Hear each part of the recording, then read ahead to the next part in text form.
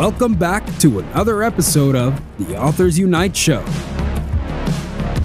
Here's your host, Tyler Wagner.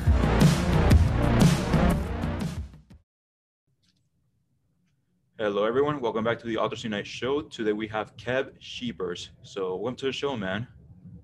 Thank you so much. Yeah, thanks for coming in. So let's just get started right away. Can you tell us a little bit more about who you are and what you do? Sure. I've been called many things, but essentially I'm just a specialist for self-development overall. And so I've traveled the world quite a bit to find the most practical tools to achieve that in order for you to be the best version of you. Okay, got it. And can you tell us what made you go into this field? What made you be so interested in personal development? Yeah, I mean, the journey started really early. I had the privilege of being introduced to martial arts very early on. And so automatically, if you're getting introduced to people like Bruce Lee from the age of 5 and 6, the concept of what it means to be a human being kind of expands very rapidly. But if I would have to say a distinct moment that put me into wanting to be the best version of me was when I was kind of at the low point of my life in my late teens. Couldn't really figure out what to do. I thought I lost my identity through injuries and a lot of friendships that ended abruptly. So I had a stretch of really a low point mentally, physically, just everything kind of started to crumble underneath me. And at that low point, I had to decide to make a change and become the person that would actually, people would want to be around. And for me to be happy and be happy on daily life basis as well. And so I started reading books and exercising and really going deep in all these different fields of human endeavor. And I really wanted to strive to the absolute highest quality of that. And so I guess that was the starting point of why I wanted to get into it. Okay, got it. And we're going to dive deep here on basically what you do. So you can start us off by telling us the animus part of your belief system. Sure. So you mentioned animus, which is one of my 3 concepts. And basically these concepts are more of a idea concept basis for you to understand what field that I'm talking about.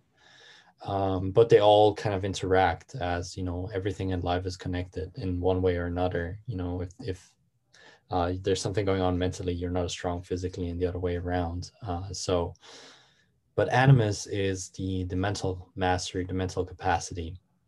And so there's lots of different things in there, like mental mastery of meditation, which is in my thought school, the breaking down of your sensory experience. And then there's a bunch of other techniques. But I've really tried to travel. And when I got exposed to meditation, what I found was that whenever that I came to it, there was always a lot of dogma, or there was a lot of secrets that are being withheld. So you had to stay with a teacher for very long. And also they weren't really that adjusted to our daily life, because we're not able to be monks and just sit on our ass all the time and just meditate.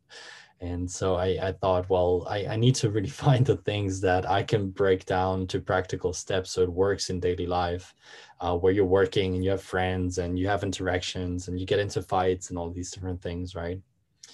And so I found a bunch of teachers that really gave me the ideas to break it down in the way that I do it now in meditation. And understanding the neuroscience behind the triggers of meditation really made the biggest difference for me when I started to dive deeper and deeper into this. And there's a lot, right? You can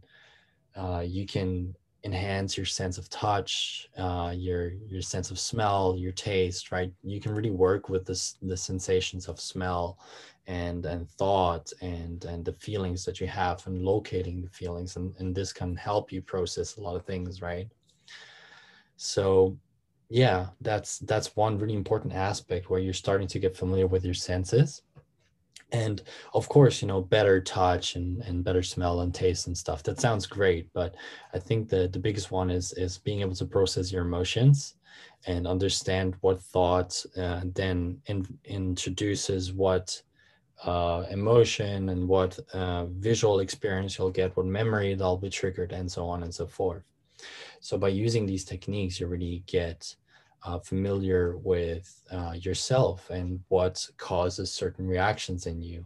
And so when you have a conversation with someone and you start to get either sad or a little bit anxious, you're able to perceive it, what caused that more in real time, and then go and take the action that is actually beneficial for you, or that works better in your favor, or not have a reaction that will cause a problem in your relationship.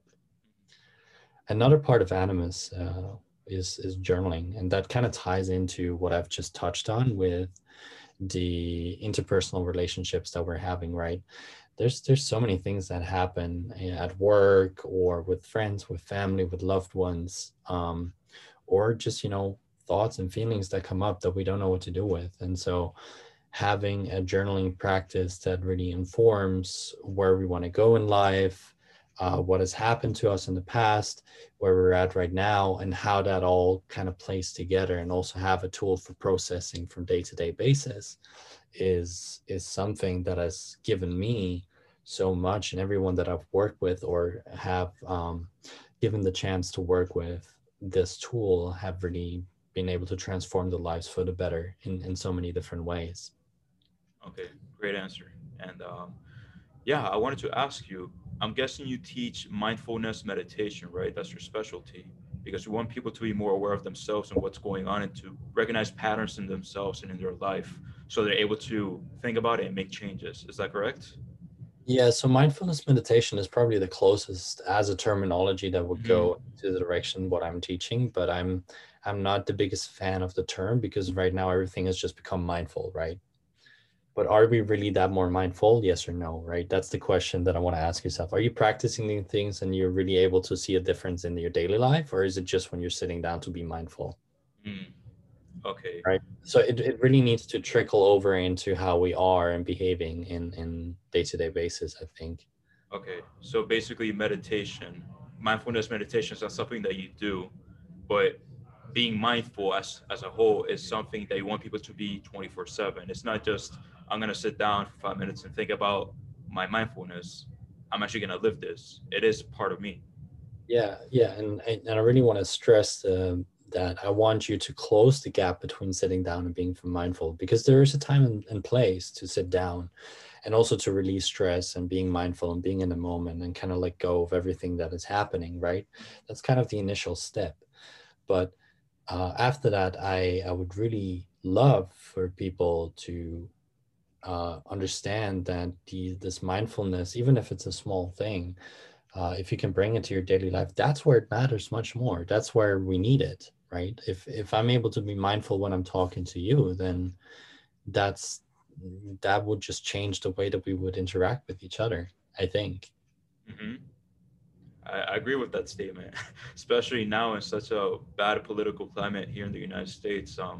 And just with like social media in general, just like today's society is very like in your face and no time to think, just be sensational and be mad at people and things. I think mindfulness, not the meditation, but as a practice, is will greatly benefit society actually. So yeah, and you teach that, which is amazing. Can you tell me a little bit more about ultra learning techniques? It sounds very intriguing. Sure. Um, so we have kind of things that we want to be able to do in life, right? Whether it's being able to speak another language, or needing to get that specific knowledge in your field, or always wanting to learn the guitar, being able to do stuff physically, whatever it is, right? Uh, or you're going to school, maybe you're learning something, you went back to college or you went back to uni to study something, I don't know, right? But there's always something that we need to learn in life, one way or another. But what we don't really talk about is how do you acquire that knowledge efficiently, because we only have so much time on this planet. Mhm.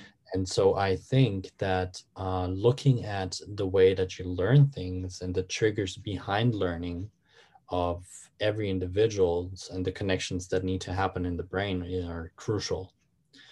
And so taking the time to look at the topic that you want to learn and asking yourself a bunch of questions about what I'm going to use this for, what is the skill that I'm trying to learn, what are the most common things. Then let's take an example. That's always the easiest if you take an example in this case, right? So language is something that most people want to learn, especially in the States. A lot of people speak English or maybe Spanish, and then that's the extent to it. Or if you want to learn something that's maybe a little more exotic, that is very difficult. So if you want to learn another language, you really have to think about, well, do I want to live in the country, or do I just want to speak it when I travel? Because those are very two different things. Those are two different paths that you're going to take. And so the learning structure of those two things are very different, right? And so the first thing that I tell people to do is to draw a map. So what is the thing that you're trying to learn? What are you going to use it for? That's the next question, right? How long are you going to do this for? Because that's always something that matters. If you're going to live there for the rest of your life, you're going to take maybe a more sustainable approach. Or if you're just starting to learn for the trip that you're taking in 4 months, then you would probably condense it more, right? How much time do you have? If you say, well, I'm trying to learn Spanish and I'm going to travel there and I want to talk about the things that I like, right? So let's say you are into literature or you're into a local sport that you've read about, right? Then you would need to define the terminology and the phrases and the stuff that people will talk about, and understand that you should be able to talk about them more or less the way that you would in your native language, right? And so the structure becomes, well, I need to look at the words that I need to practice. I need to practice them a lot. I'm not worried too much about the way that I'm pronouncing it, because, I just want to be able to express what I want to express. I don't want to sound like a native because I'm not going to live there. Does that make sense? Yes. And then after that, you just, you need to learn different triggers, right? Testing as much as possible, trying to create intuitive knowledge, and so on and so forth. There's like, ultra learning is a big field, right? And it would kind of cover the whole conversation if I would go deeper into it.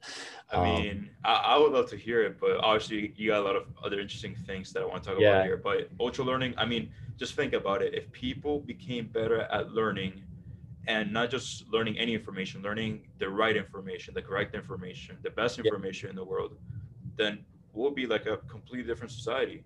Like, Well, yeah.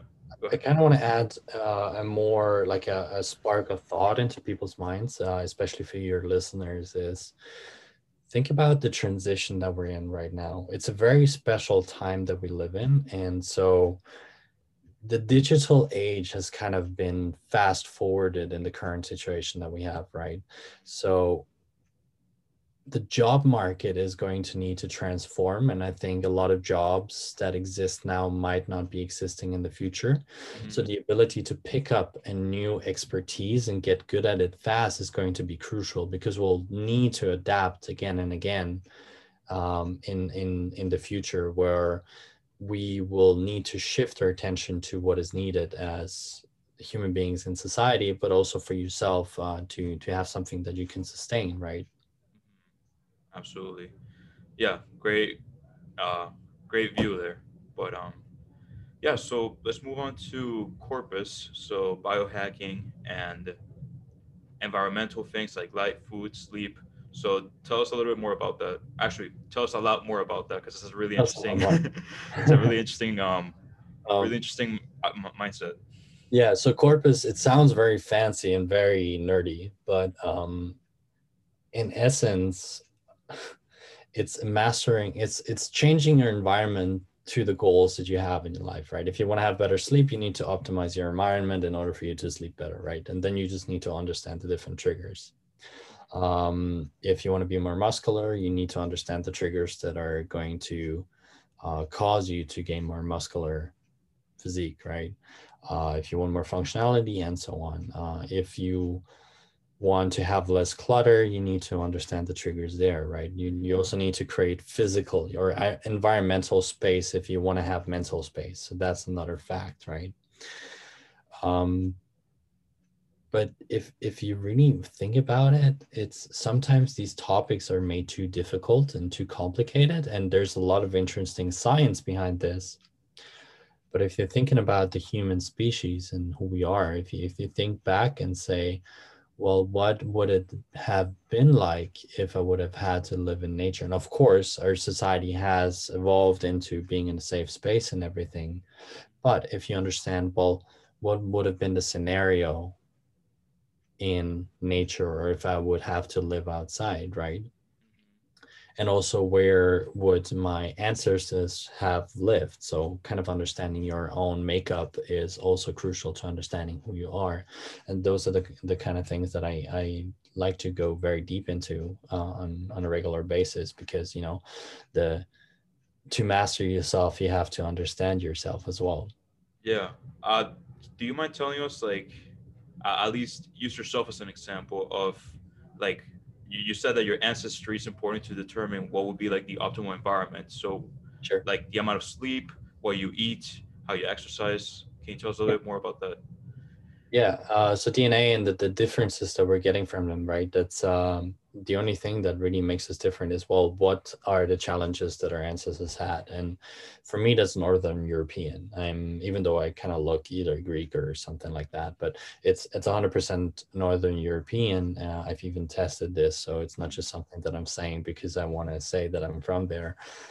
Um, but the fact is that my ancestors had a really rough environment where there hasn't been a lot of sun, right? And so they would have to go out in the sun as much as they can, right? And so my mood gets affected very fast if I'm not getting exposed to the sunlight when I really would have needed to go outside. So I need to make an effort to do that. Mm-hmm. The same goes for food. Food will have been very scarce because it's very difficult to plant things here, and a lot of the foods that made it over here have not been around for very long in this area, and not been around for long in the history of human beings, right? Not in the history of society, because if you put it into perspective in this way, then it kind of seems super long, but Yeah. you put it into perspective of being a human, then it's not that long. Yeah. So my ancestors, would have had to hunt a lot. They would have had to find the tubers, maybe some mushrooms. And a lot of fish and stuff they could use for the sea, some herbs. But other than that, there was not a lot. Of cabbage would be another thing. So they would have to pickle a lot of stuff. They would have to salt the fish. They would have to kind of preserve in different ways, right? And make sure that they live in accordance to nature and hunt at the right times and then fish at the right times and such. And so if I look from a nutritional perspective, if I kind of limit, not cut out, because, I also want to eat tasty food. I don't just want to be perfect in the way that my ancestors should have been, right? It doesn't need to be this rigid thing where Mm-hmm. I become a robot and I just eat like my ancestors kind of thing. No, that's not. I think that's kind of, there's a danger to that, right? There's like a lot. It happens a lot. It happens to me all the time. Like, no, I should have eaten like this, but no, it's yeah, you have to take it with a little bit of salt and just be like, well, I still want to eat these other things. I still want to be able to eat chocolate, right? Yeah. And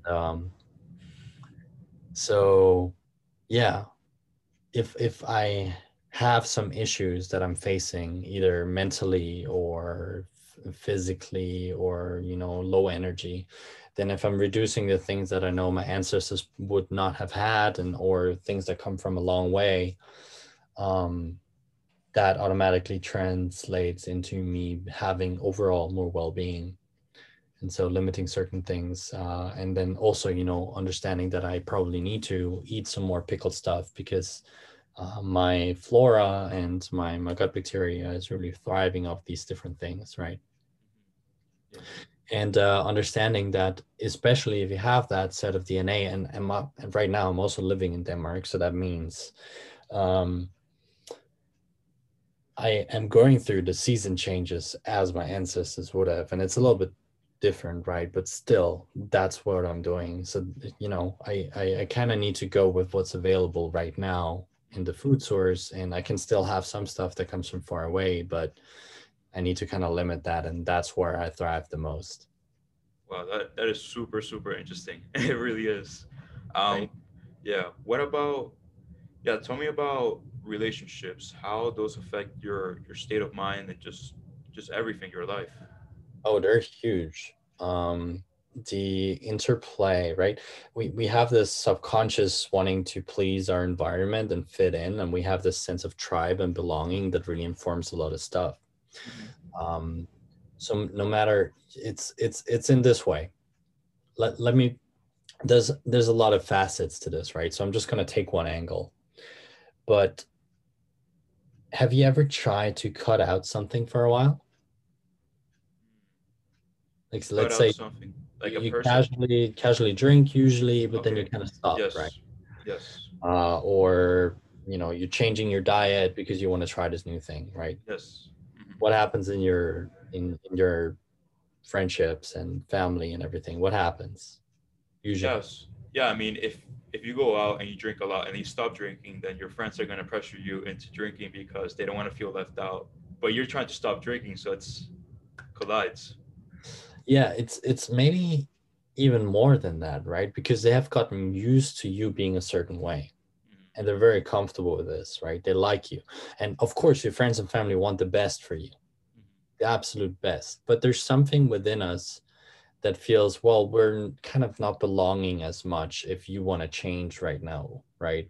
And so there's a certain resistance to it that you need to be aware of if you're making changes to your life, that your friends and family, they maybe have a little bit of pushback at some point.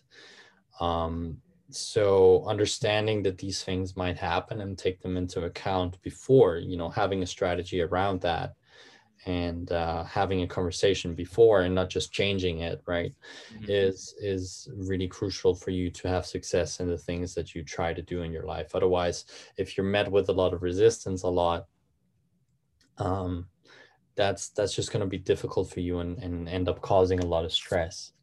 And so, set yourself up for success in anything you do.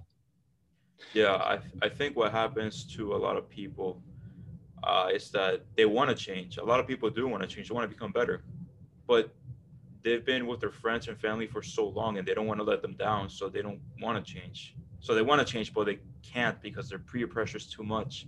They don't want to leave out their friends or family. It's happened to me quite a lot, especially recently. I'm guessing it's happened to you quite a lot, but yeah, people need to learn how to handle that. Um, what would you just tell people that are scared of losing their friends or family because they want to become a completely different person? They want to rework themselves. What would Mm. you tell them? Oh, it's a difficult one because if you want to change yourself completely, then you're bound to maybe lose a few, and that needs to be okay. And then you have to consider, do I really want it that much or not? But if you're looking, excuse me, if you're looking to make positive changes, then before you start making the changes, right, involve the people around you. Be like, well, I'm going to make this change. I would really enjoy if you would support me because it's important to me. I want to strive for the best. So if I can help you with anything, make sure to involve them, right? You ask them, is there anything I can support you with? And be prepared for these conversations that I mentioned just now, right? Because they're going to have resistance. And then if you've had a pre-agreement before you started with these people, with your friends, your family, right, then you can um, direct them back to the conversation that you've had where you're like, well, the behavior that you're showing right now is not really what you told me you would. So did I misunderstand something, or like what happened there? And so you can hold them accountable, and I think holding each other accountable is really important in growth, and in especially if you want relationship where growth is kind of the key mindset, right? Which I think your listeners, they're a lot about growth, right? And I can feel that you're a lot about growth. So Oh yeah. uh, holding each other accountable to what we're saying, and making sure that the words that we're using and the things that we're saying are not just left empty, but we're actually held accountable to that. Yep, absolutely. Yeah, we're definitely about growth here. Mhm. Everybody wants to become better, but like I said, at least in my personal challenges, I run into a lot of people that don't want me to change, or they think it's weird for me to change. And yeah, having those conversations is absolutely crucial. But yeah, can you tell me a little bit more about stress management since we're still in the corpus section? Sure. Yeah, I think a really important thing in corpus right now is that a lot of people are making the transition to be at home a lot. And so having the right rituals and the right boundaries between work and free time is crucial, right? Because a lot of the stresses happen when you come home and you're home all day. And then subconsciously or even consciously, there's a lot of expectation that is put onto each other because, you're here, I see you. So I want to be with you. I want to have spend time with you. I have demands, right? Mhm. And then the filter kind of goes away of you're working and I'm supposed to be doing something else right now. Mhm. So creating clear distinctions between that is really really important for you to have healthy relationships in these times. And I think obviously a lot of companies are going to see that they can get away with not having office spaces. So unfortunately, I think it's going to be normal to be working from home increasingly. And so we need to get really good at creating the right space, the right habits, the right breaks, the right setup. So making sure you have enough water, making sure there's not a lot of clutter, not a lot of distractions as much as possible. For me, for example, if I need to sit down and do a lot of stuff on the computer and I know people are home, I will make it a thing to put on a business shirt, even though it's not really something that I would need to do in my line of work. But I'm gonna put on a business shirt because every time they see me in the business shirt, they know not to approach me, right? And then I change back into whatever clothes that I'm going to wear. So there's a lots of small adjustments and small little tricks and rituals that you can do to make the transitions between I'm working now, I'm not working now, even mentally, right? You could be using your olfactory response, which is your sense of smell, to bridge the transition from one thing to another. So you could have one smell for work, which could be a perfume or an essential oil, or yeah, I don't know, a diffuser, whatever you feel like, right? It's up to you to decide. But the sense of smell really works well for transitioning from one thing to another. And so using that is big, for you to make it clear cut, especially you don't want to bring your work home in general.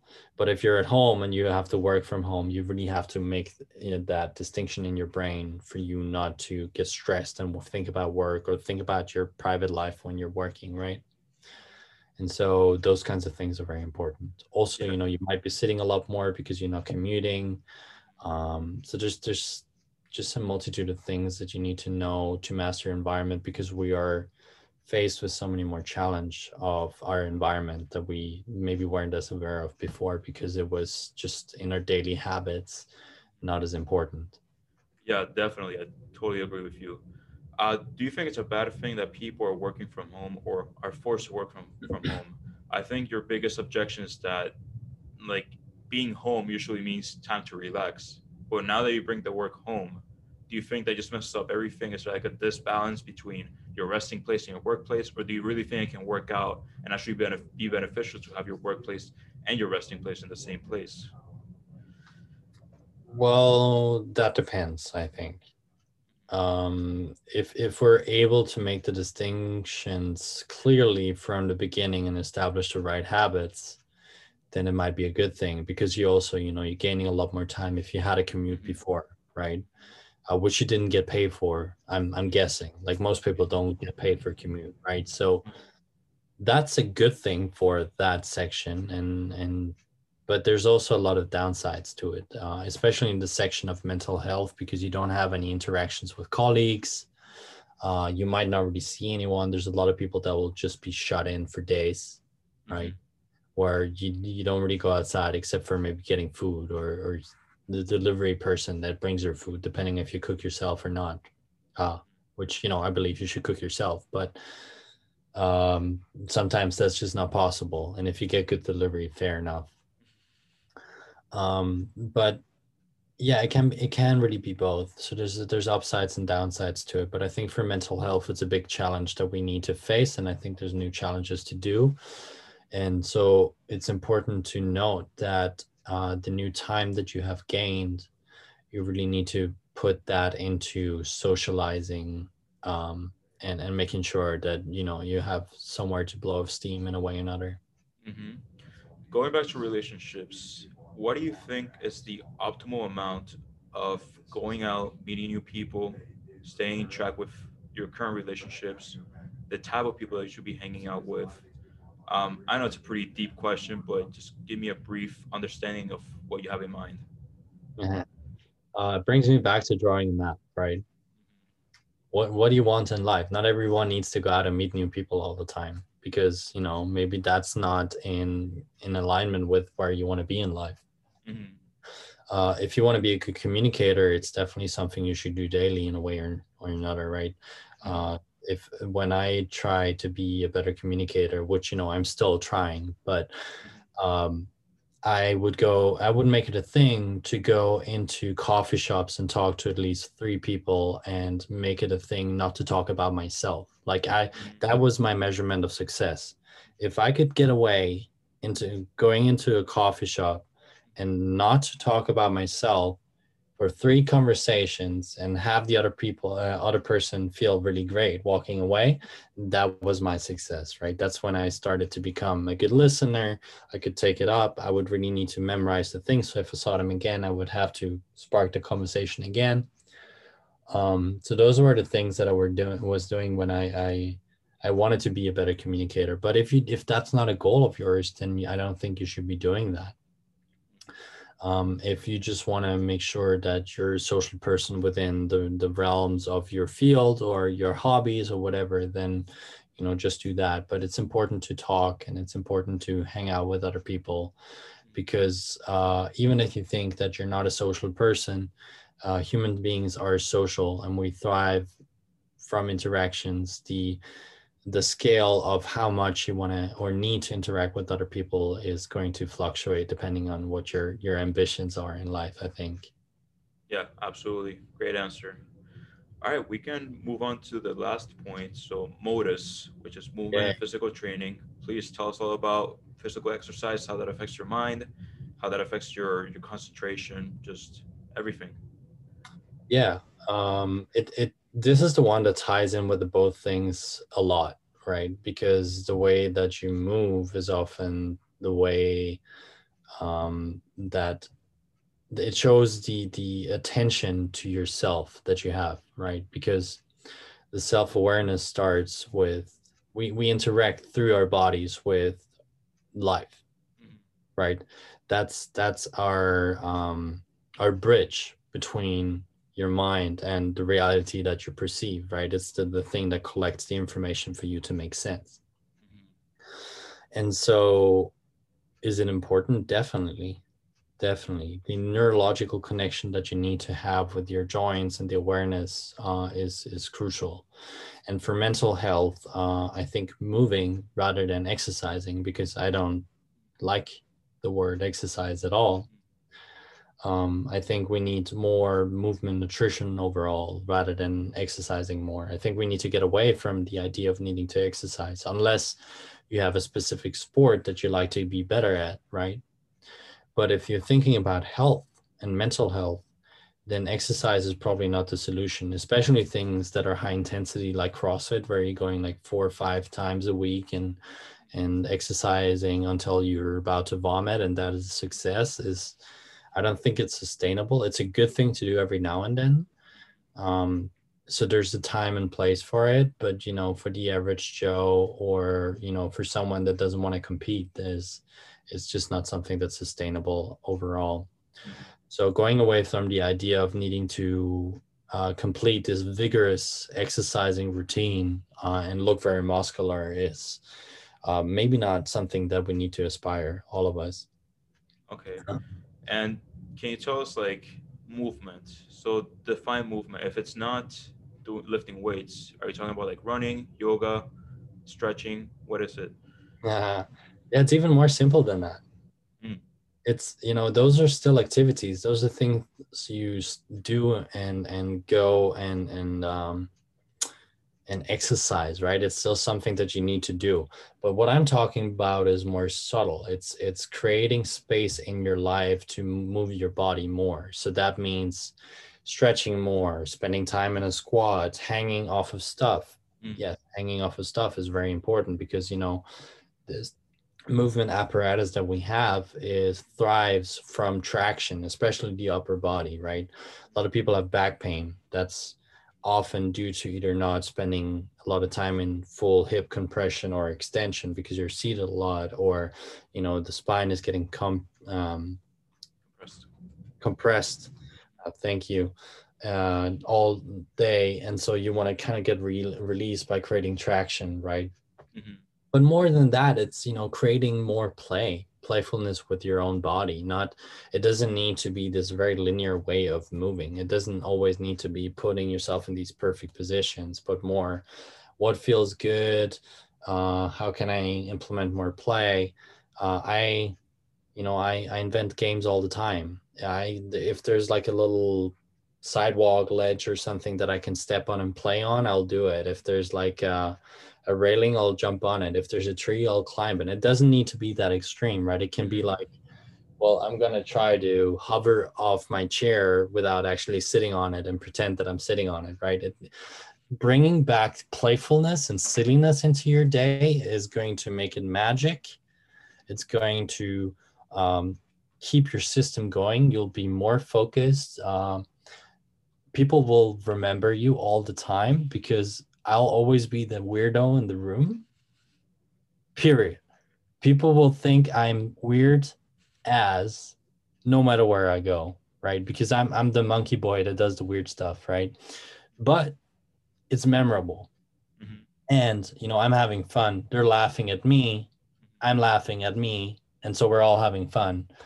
And you don't have to be the monkey in the room, but if you have a piece of paper that needs to go in the trash can, I'm just encouraging you to play, right? If you can get like a little bit of a glimpse of youthfulness in your daily life, life won't feel as heavy, Mm. and your body will feel better, and your mind will be more refreshed. Wow, that's powerful. Okay. Yeah, and what do you think about dancing or let's say or jogging? Because, talking back to the ancestry part, I know jogging is an exercise and running is an exercise, but what do you think is doing that as a physical routine? Don't you think it's good to go out there and walk or run like your Yeah, ancestors? yeah, for sure. I'm not trying to downplay anything, right? Yoga is great, running's great, CrossFit's great sometimes. All of this stuff. Like if you're doing things, keep doing it, please. um and it was just the emphasis on just Like, give your body more variety, right? Because that's what it really needs. yeah. Walking and running is great, right? You can couple it with meditation. You can go out in nature, and nature has a lot of stuff that you're maybe not realizing. We're getting a lot of positive charge from our devices, and we have rubber soles, right? So if you can go and maybe interact with nature, touch trees and stuff, it sounds very hippie, but there's a lot of science behind discharging, right? You'll get better sleep. The smells that you have if you're going into a park or a forest, or going to the ocean, that's the nature interacting with each other, right? So the smell of trees is actually the language of the trees, Mhm. which interacts with your nervous system. It interacts with your immune system, so it upregulates your immune system or downregulates it depending on what you need. Mhm. um, the color green, for example, is very soothing for your nervous system as well. So if have a lot of stress, the color green can work really well. Coupling it with walking, it's great as well. I have to say, I don't like running shoes. I'm a big proponent of kind of running in with minimal soles. Mm. In due time, if you've spent your whole life wearing shoes that has either a heel or like a rubber sole that's really thick, then don't just change to barefoot shoes. But I think it's really important for us because imagine wearing a glove your whole life and then trying to pick up things with accuracy. It's not going to work, because if you ever have worn a ski glove, right, it kind of limits to your sensory experience of what's happening, right? So you can't really inform how your hand should behave. And so our feet are the same way. They need to kind of articulate in a specific way and understand where the ground is. And pebbles and stuff, if you feel that underneath your sole, that stimulates your brain to organize your body. And also it stimulates your brain just for growth in general. So I think it's a huge thing to come back to not needing to wear high-tech shoes, because they're really not. They're high-tech shoes, yes, because they make your body work better, but they also make your body work less. Yeah. And not very efficient. So having really low-tech shoes will really make a big difference for your walking and running, for everything. Yeah. Or no shoes at all. No shoes at all. Yeah. Oh yeah. There's a little bit of a caution to that one, right? Because you need to ease into that. You can't just drop your shoes, and then, especially if you live in an urban area, there might be glass, there might be stuff. Yeah. Right? But there's like a little bit of a disclaimer. Yeah. Be mindful of your surroundings, right? Yeah. I mean, over here in Miami, like we live in Miami, so we can go to the beach and run barefoot, which is a blessing. So we can definitely do that. But if you live in the middle of a city and there's it's a straight pavement, then don't. I've spent a lot of time in Miami. I know Miami pretty well. Oh, really? Yeah. Yeah, you got to come down here sometime. We can link up. Sure. But yeah. So going back to relationships and play,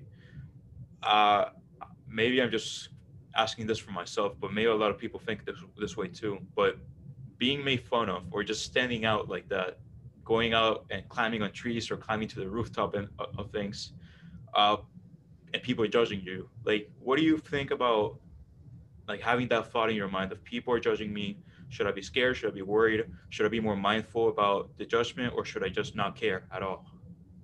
Depends, right? If it's a group that you're trying to connect with and stay with, then maybe be more mindful the way that you're introducing it, right? But I'm guessing the people that you want in your life won't judge you in that way, right? And if they have that pattern, maybe that it's time to kind of break loose of it, right?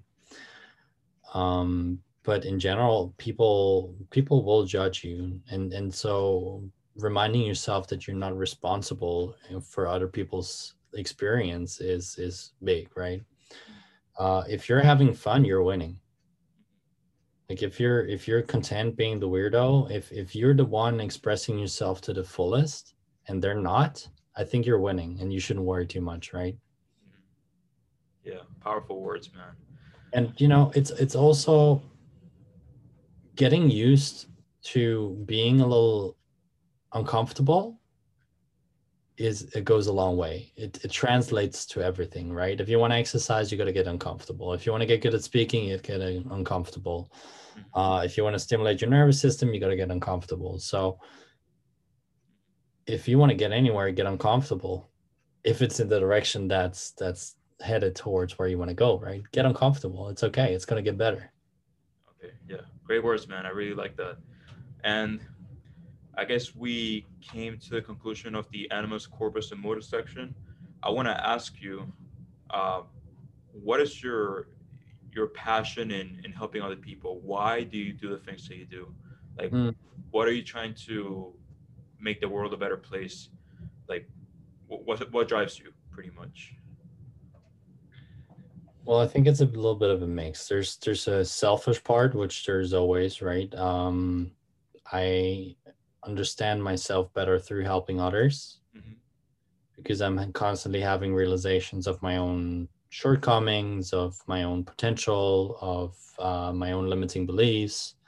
like there's a mirror that's happening for me, right? And in order for other people to grow and for me to help other people growing, I need to grow myself as well. And so there's a certain of accountability that is expected of me, right? And also, I didn't really like, and there's a lot of stuff to do still, but I didn't really like the way that the world was. And so trying to make an impact in the way that other people are able to realize themselves, and for us to communicate better with each other, and being able to resolve conflicts before they occur is a big one for me. So, that's what drives that's what's motivating me, because that's what I want. Okay, awesome. And yeah, where can people find you, Kev? Well, they can find me on Facebook, Instagram, on my webpage, and it's all the same. It's Kev Scheepers. KevScheepers.com is a webpage. The Instagram is Kev Scheepers. Okay. And if you want to say any closing remarks, or are you good? Sure.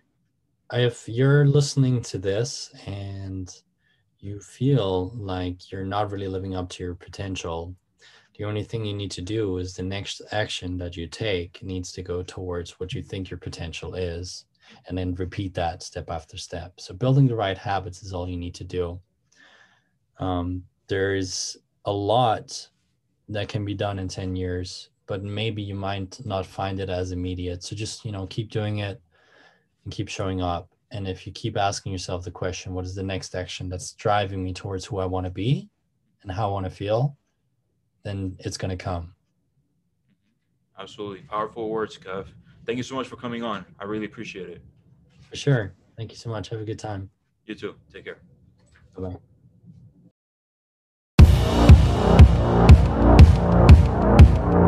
The Authors Unite show is sponsored by AuthorsUnite.com, your one-stop shop for becoming a profitable author and maximizing your impact.